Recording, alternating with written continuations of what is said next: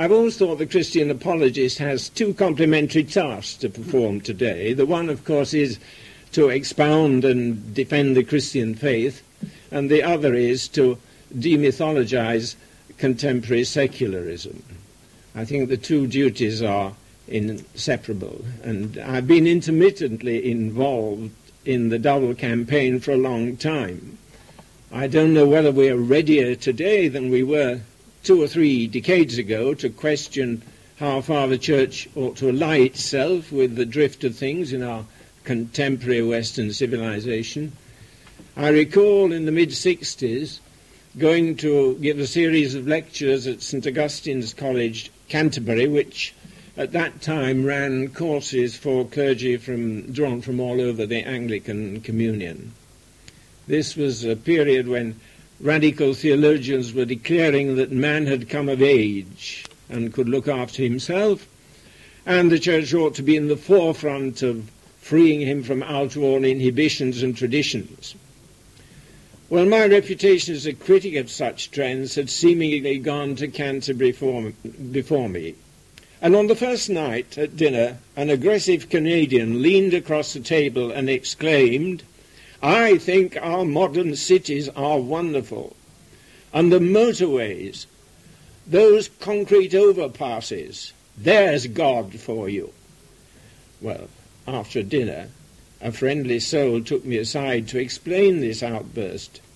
"I must warn you," he said, "that there's a little knot of chaps here who are out for your blood." Well, indeed, it proved the liveliest series of lectures I'd ever given. So much so that when my chairman, Kenneth Cragg, introduced me for my third and final lecture, he abandoned all the usual formalities. Instead, he just rang a bell and shouted, "Round 3." Well, I hope it won't be quite the same today. Well, the title given to my talk, "The Christian in a Secular Age," does, I think, just invite a little bit of comment.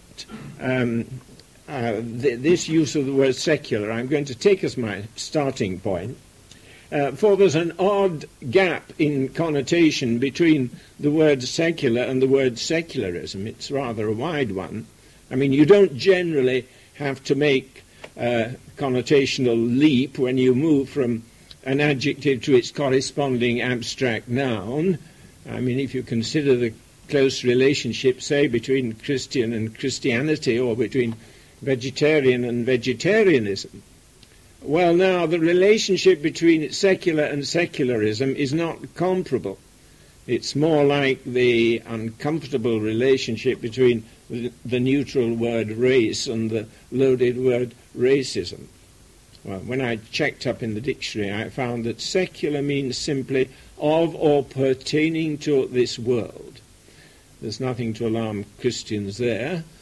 Indeed, of course, the word was once applied regularly to clergy running parishes as opposed to clergy living in monastic houses, the secular clergy and the religious clergy. Plainly, the word has no pejorative overtones in itself. It opposes this worldly concerns to other worldly concerns. Secular is certainly contrasted with religious, but only in the sense that digging a garden is one thing and praying is another thing.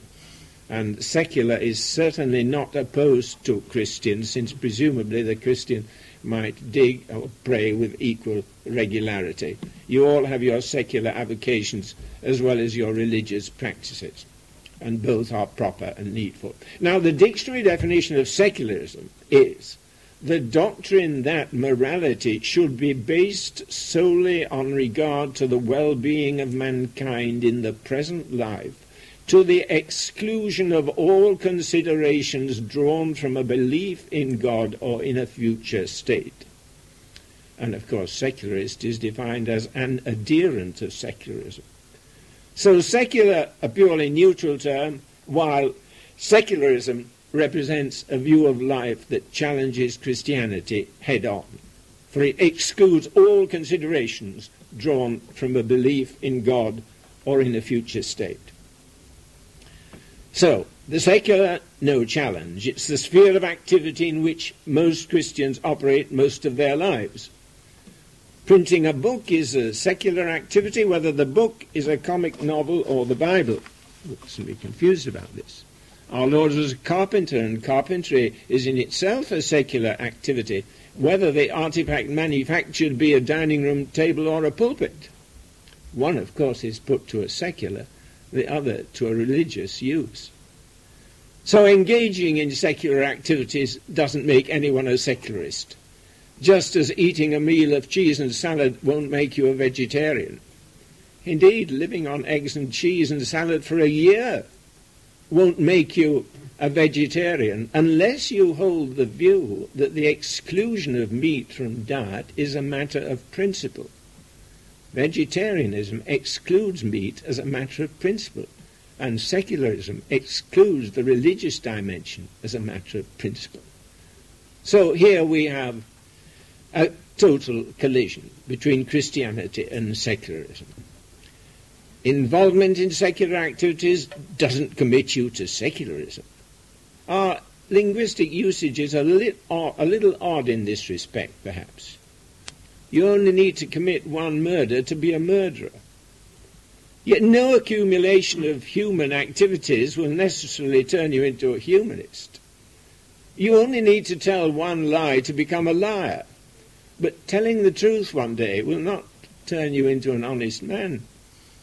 I'm just trying by a few examples to clear the verbal air and to put this word secularism in the company in which it belongs, for it defines a kind of faith, and a rather restrictive one, as we shall see.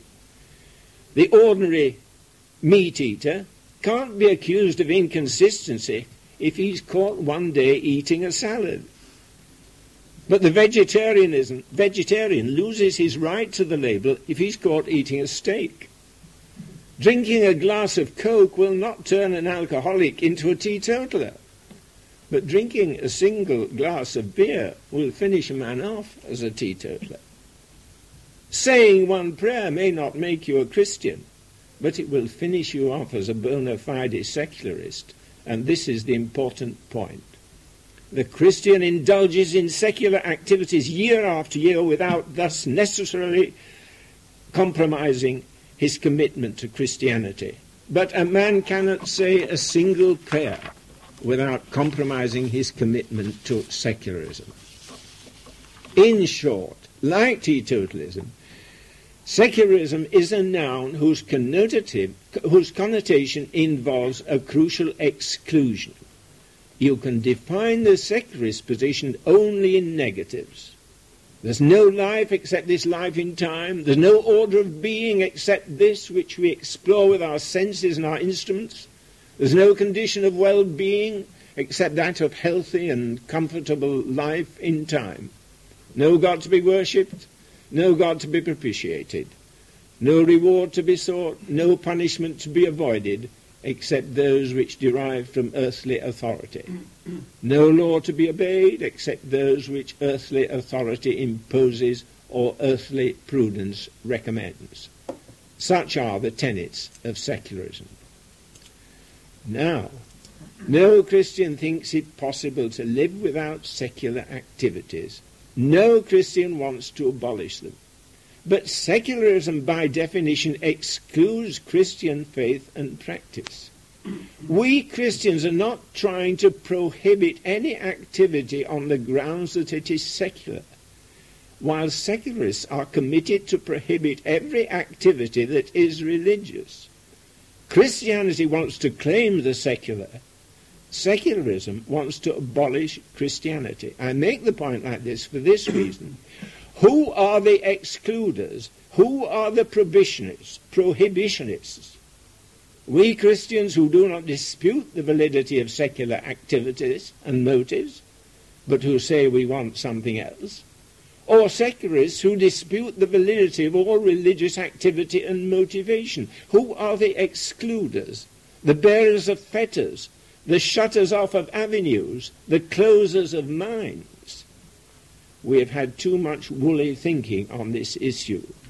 We've had too much talk about the Christian attitude to secularism and not enough about the secularist attitude to Christianity. Exponents of secularism will talk as though Christian teaching closes off options, while their teaching opens doors, and the very reverse is true. They talk as though Christianity is restrictive, while secularism is open-minded. It is nonsense.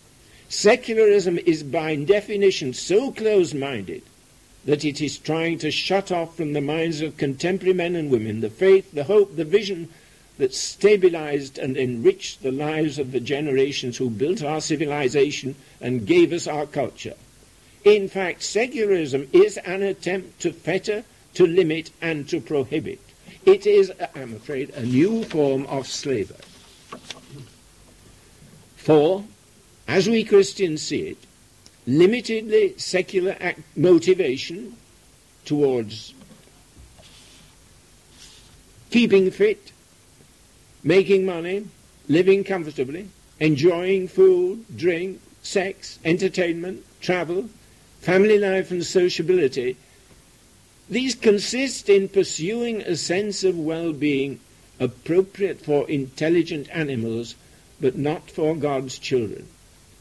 And indeed, even such well-being is becoming more and more elusive as the old religious sanctions that disciplined it are forgotten or scrapped. As the human failures to achieve a tolerable sense of intelligent animal well-being become self-evidently more numerous, secularist mentors provide roundabout recipes for boosting self-confidence, for sharpening the responsiveness of the human antennae to what brings earthly satisfaction and pleasure, or for numbing the inner disquiet of the spirit. What they will not accept is that man is a creature of a different order, that he has dimensions of being which they fail to allow for, that their creed can never answer all the needs of men and women who by creation and vocation are destined for a supernatural end. Well, secularism, then, can be defined only as a series of exclusions. God, religion, so on. A series of exclusions scarcely constitutes a philosophy. We need to make clear that insofar as secularism is a thought-out position, as opposed to an attitude adopted unthinkingly, it is based on the philosophy of naturalism. Naturalism is the creed implicit and sometimes explicit in present-day secularism. Naturalism, the belief that the only reality is to be found within this universe governed by those laws of nature which our scientists explore. Christianity, on the other hand, is a religion rooted in the supernatural, in that which is superior to the natural order, that to which the natural order, in which the natural order was grounded, that within which the natural order subsists. That, of course, is only an abstract philosophical way of saying that the Christian sees human life and human history held in the hands of God. He sees the whole universe sustained by God's power and love. He sees the natural order as dependent upon the supernatural order, time as contained within eternity. He sees this life in time as an inconclusive experience, preparing us for another. This world as a temporary place of refuge, not our true and final home. Here lies the basic philosophical cleavage between the Christian mind and the popular assumptions behind so much contemporary thought and action. Naturalism treats this temporal universe of ours as the whole show, the only sure basis of knowledge, the only reliable source of meaning and value. This is the tacit creed of contemporary secularism. This is the unexamined presupposition at large in the very air we breathe as thinking beings.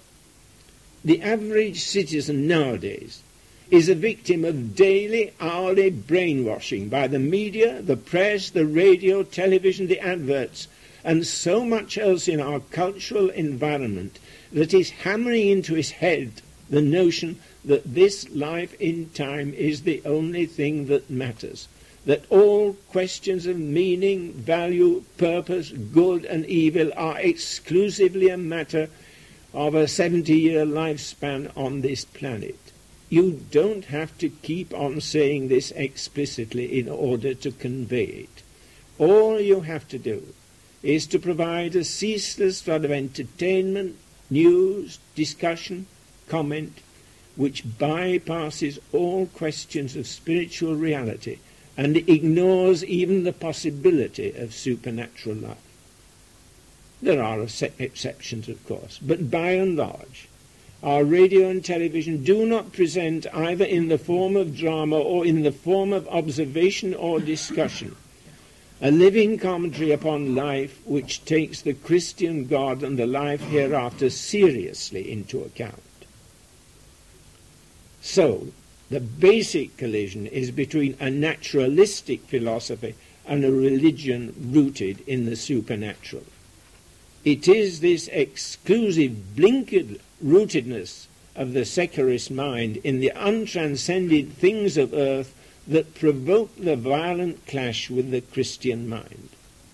This is true at all levels of thought and action, from the scholarly level, at which orthodox theologians collide with diluters and enemies of the faith, to the popular level, at which the glossy magazine version of life closes the mind to the Christian account of the human situation.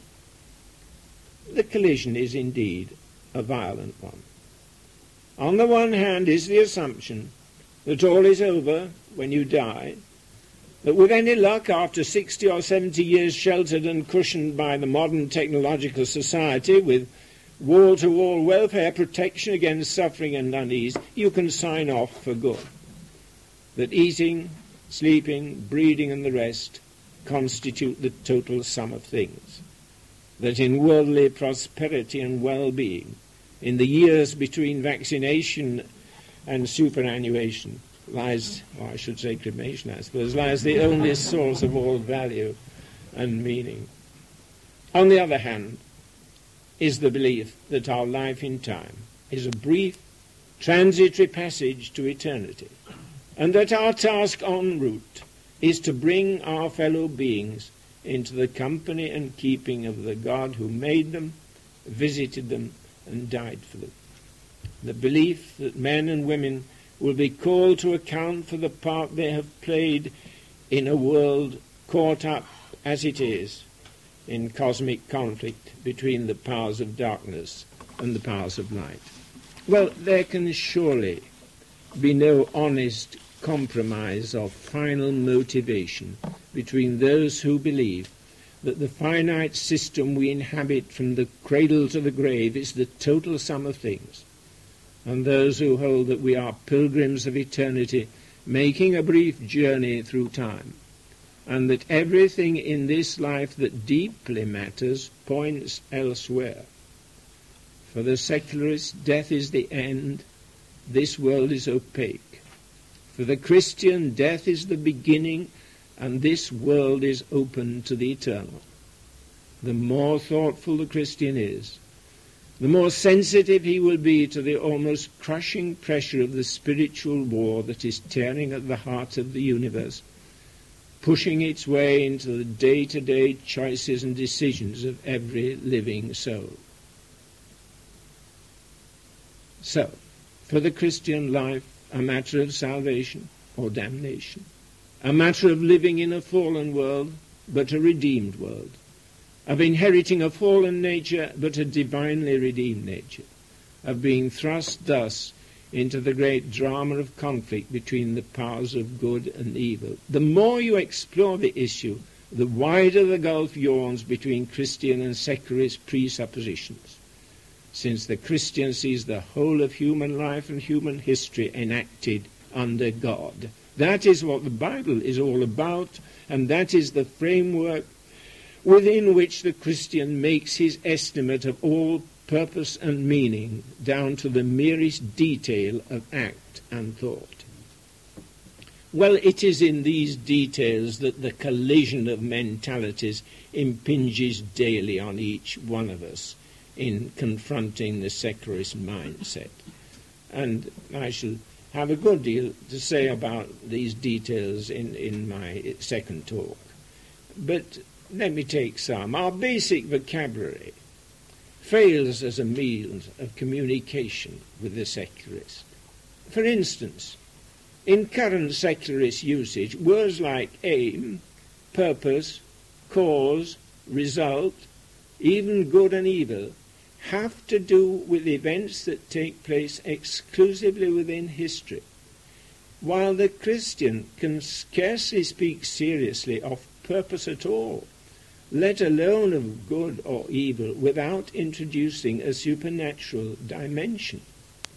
Both concepts, Christianly used, outreach finite objectives, for all human purpose is related to divine purpose or to diabolical purpose.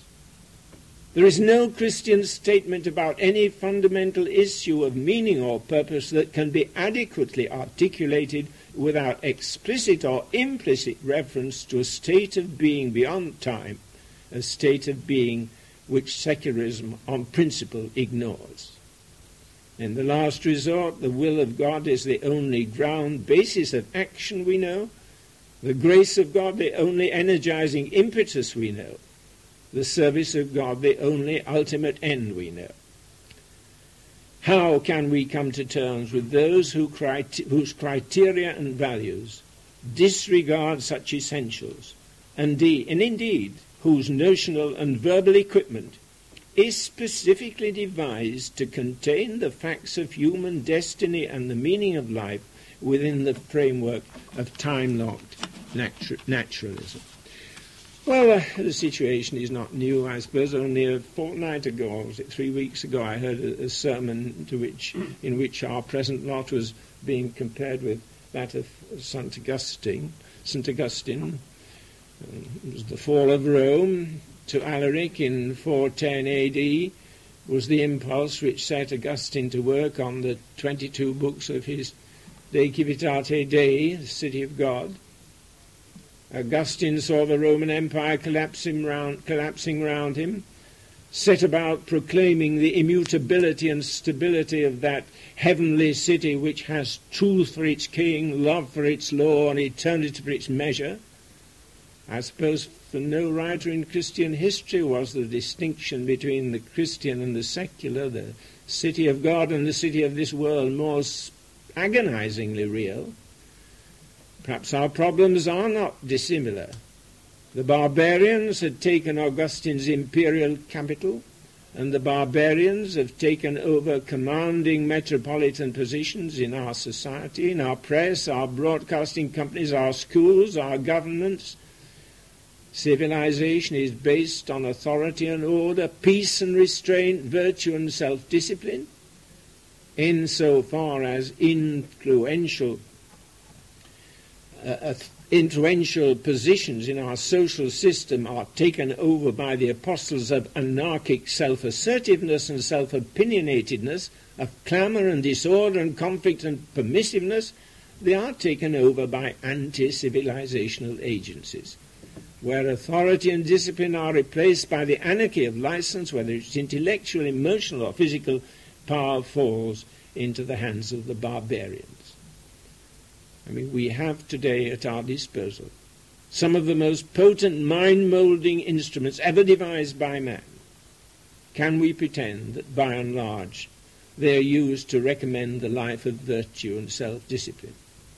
It's not just a question of what is urged upon the young in our educational institutions as a pattern of the good life, at a time when eccentric and immoral ideals of human integrity are widely canvassed among the intelligentsia. It's also a question of what models of satisfaction and self-fulfillment are set before us as we imbibe what is presented to us by the media and the advertisers. The necessary function of advertising is transmitting information about what's available, in the way of commodities, amenities and so on, and it can't be performed in an ideological vacuum. You can't announce that bread is for sale without implying that bread is worth having. The presentation of information about goods and amenities can't be insulated from qualifying undercurrents of approval or depreciation. In the same way, the reflection of contemporary life in entertainment and documentation can't be insulated from evaluative overtones that recommend or denigrate. Thus, an image of the good life is conveyed to us by the advertisers and the media, and according to the measure of our intellectual and our spiritual resources, we accept it or we reject it. No Christian exhortation or admonishment today can afford to ignore the media. For Christian teaching has to insist upon a set of values clean contrary to those currently in vogue in the media world, which sets the standard of people's thinking. Notice what I've just said, that the media world sets the standard of people's thinking.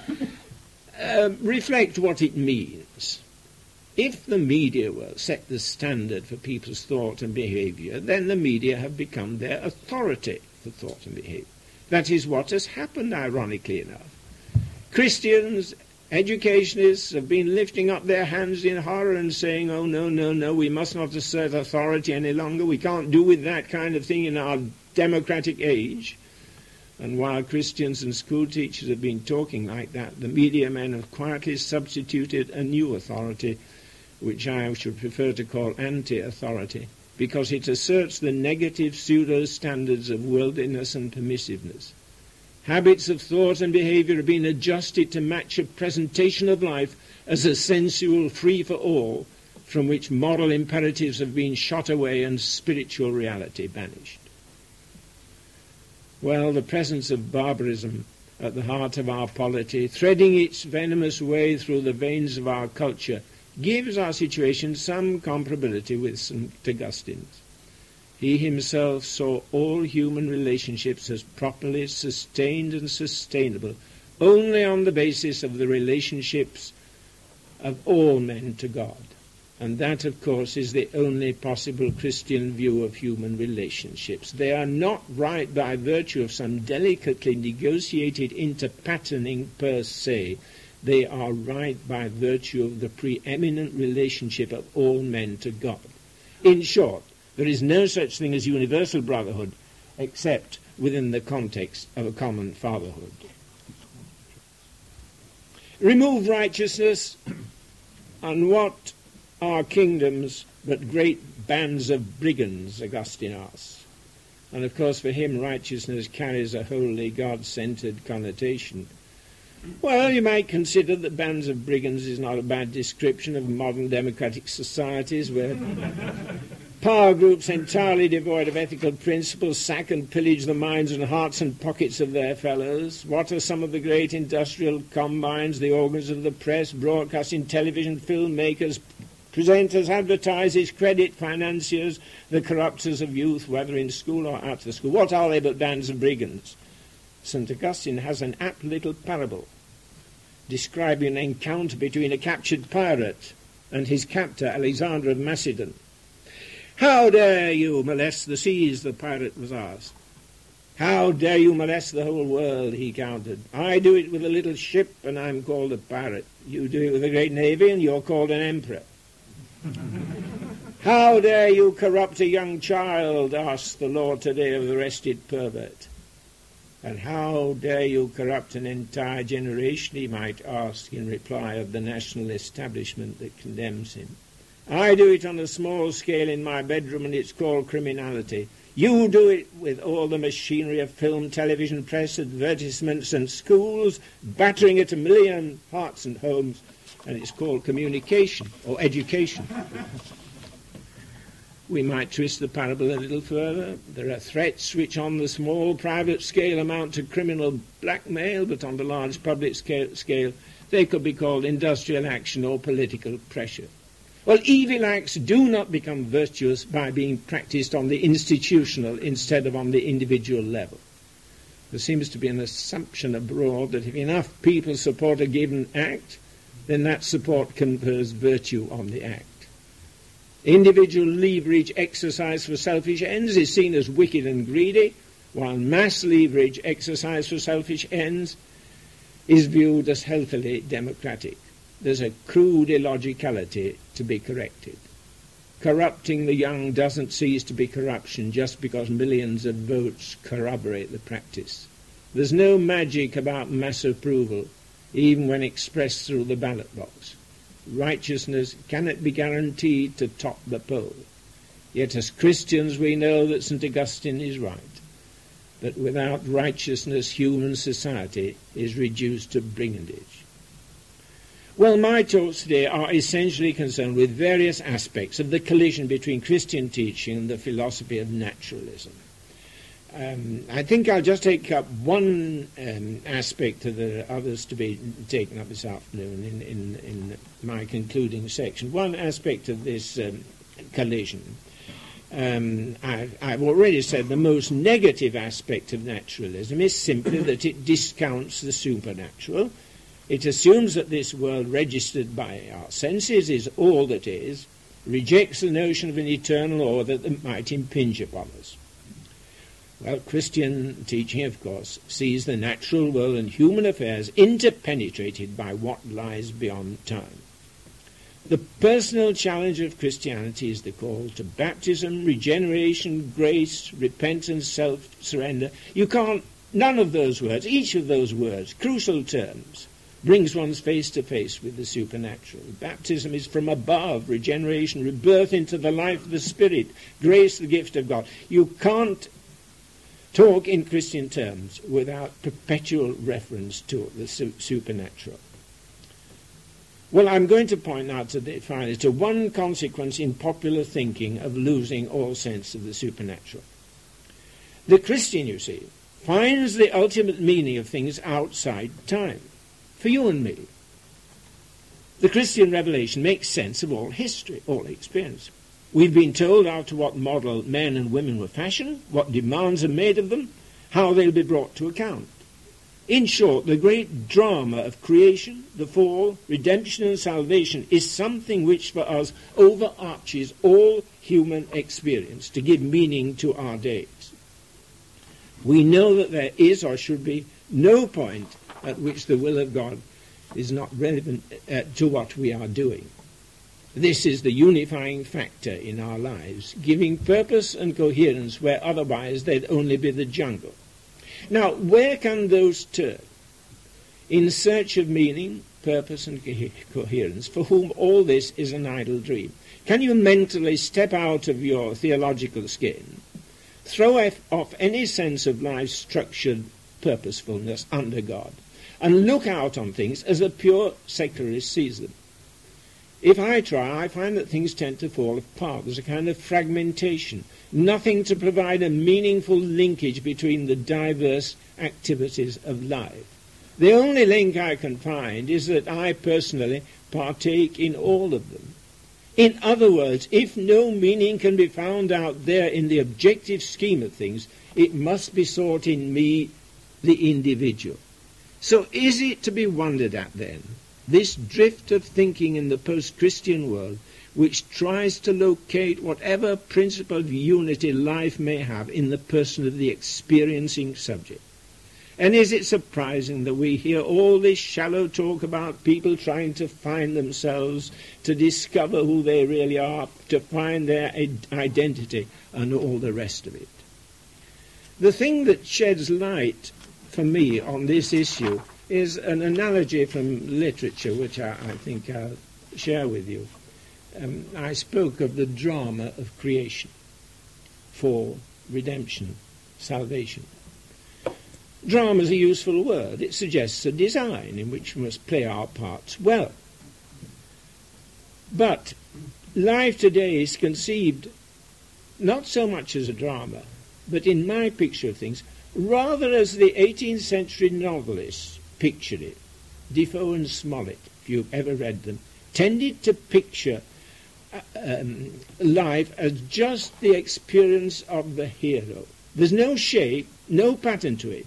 There's just the continuing presence of the hero or heroine persisting through all manner of diverse experiences. The only thing that makes the book hang together is that the hero lives through everything.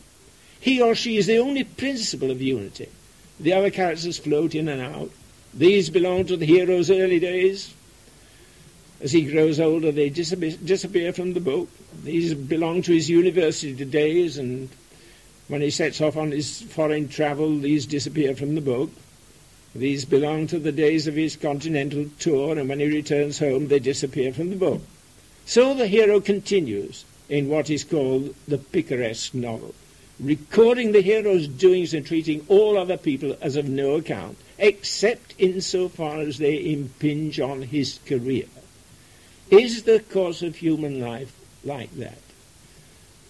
A picaresque novel in which the only principle of unity for me is me and for you is you? Or is it more like a play, planned and shaped by a dramatist who locks characters together in a pattern of action? Not exactly, of course, because he gave his characters free will. A long time ago, I met an aging woman who had retired from life on the stage. For many years, she'd actually performed leading roles in the old D'Oyly-Carte Opera Company.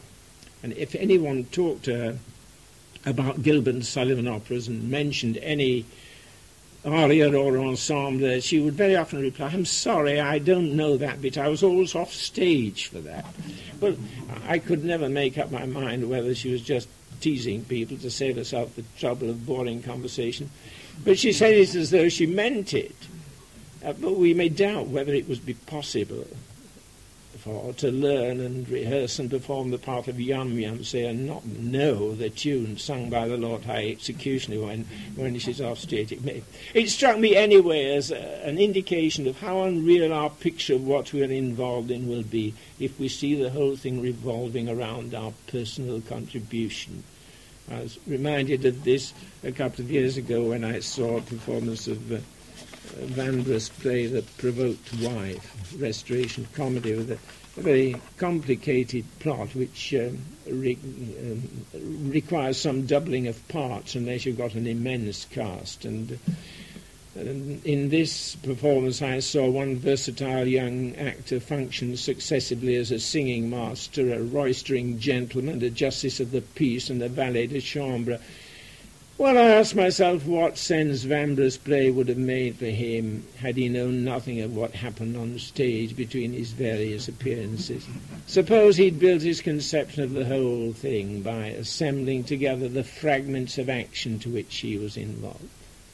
Suppose he'd regarded his personal role as the essential principle of you. Well, I'm suggesting that that's the way we tend to look at life nowadays. Too ready to find the total meaning in our own little private collection of roles.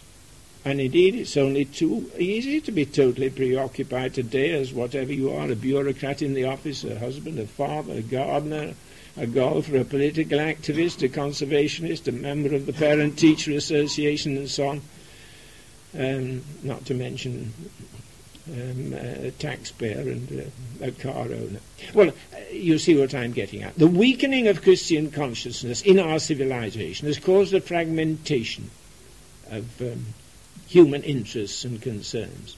Too often we can find no principle of integration in life except what we can derive from our own individual course through it. Yet the Christian should be aware that he's taking part in a human drama which God initiated and which he will wind up. The Christian revelation is stamped with the impress of divine purpose. When you study the account of creation given in Genesis, you'll be struck by the sheer orderliness of the process. The Creator stamps it all with the mark of the designer's hand. Nothing random, nothing chancy. We're not told that one day God breathed upon the formless void, and lo, there emerged a viscid, semi-fluid, semi-transparent substance, the protoplasm, and God said, from the elements thus varyingly mixed in this unstable combination, let vital properties emerge such that millions of years hence, if the 1 in a million chance occurs, something may one day achieve vegetable, nay, animal existence, And if perchance, millions of years later still, some hungry creatures should spend long hours stretching their necks upwards to feed on foliage well nigh out of their reach, let their efforts be rewarded by the genetic specification for the lengthening of necks. In brief, should such a remarkable series of coincidences occur, let there be giraffes. There's nothing vague or casual about the biblical account of creation. Nothing to suggest a massive historical role for the fortuitous. No, the book of Genesis gives us a picture of creation as a planned, orderly, organized process. Sky, land, sea are made, vegetable life designed to produce fruit, growth, birds and fish and so on. The whole procedure is thought out and orderly.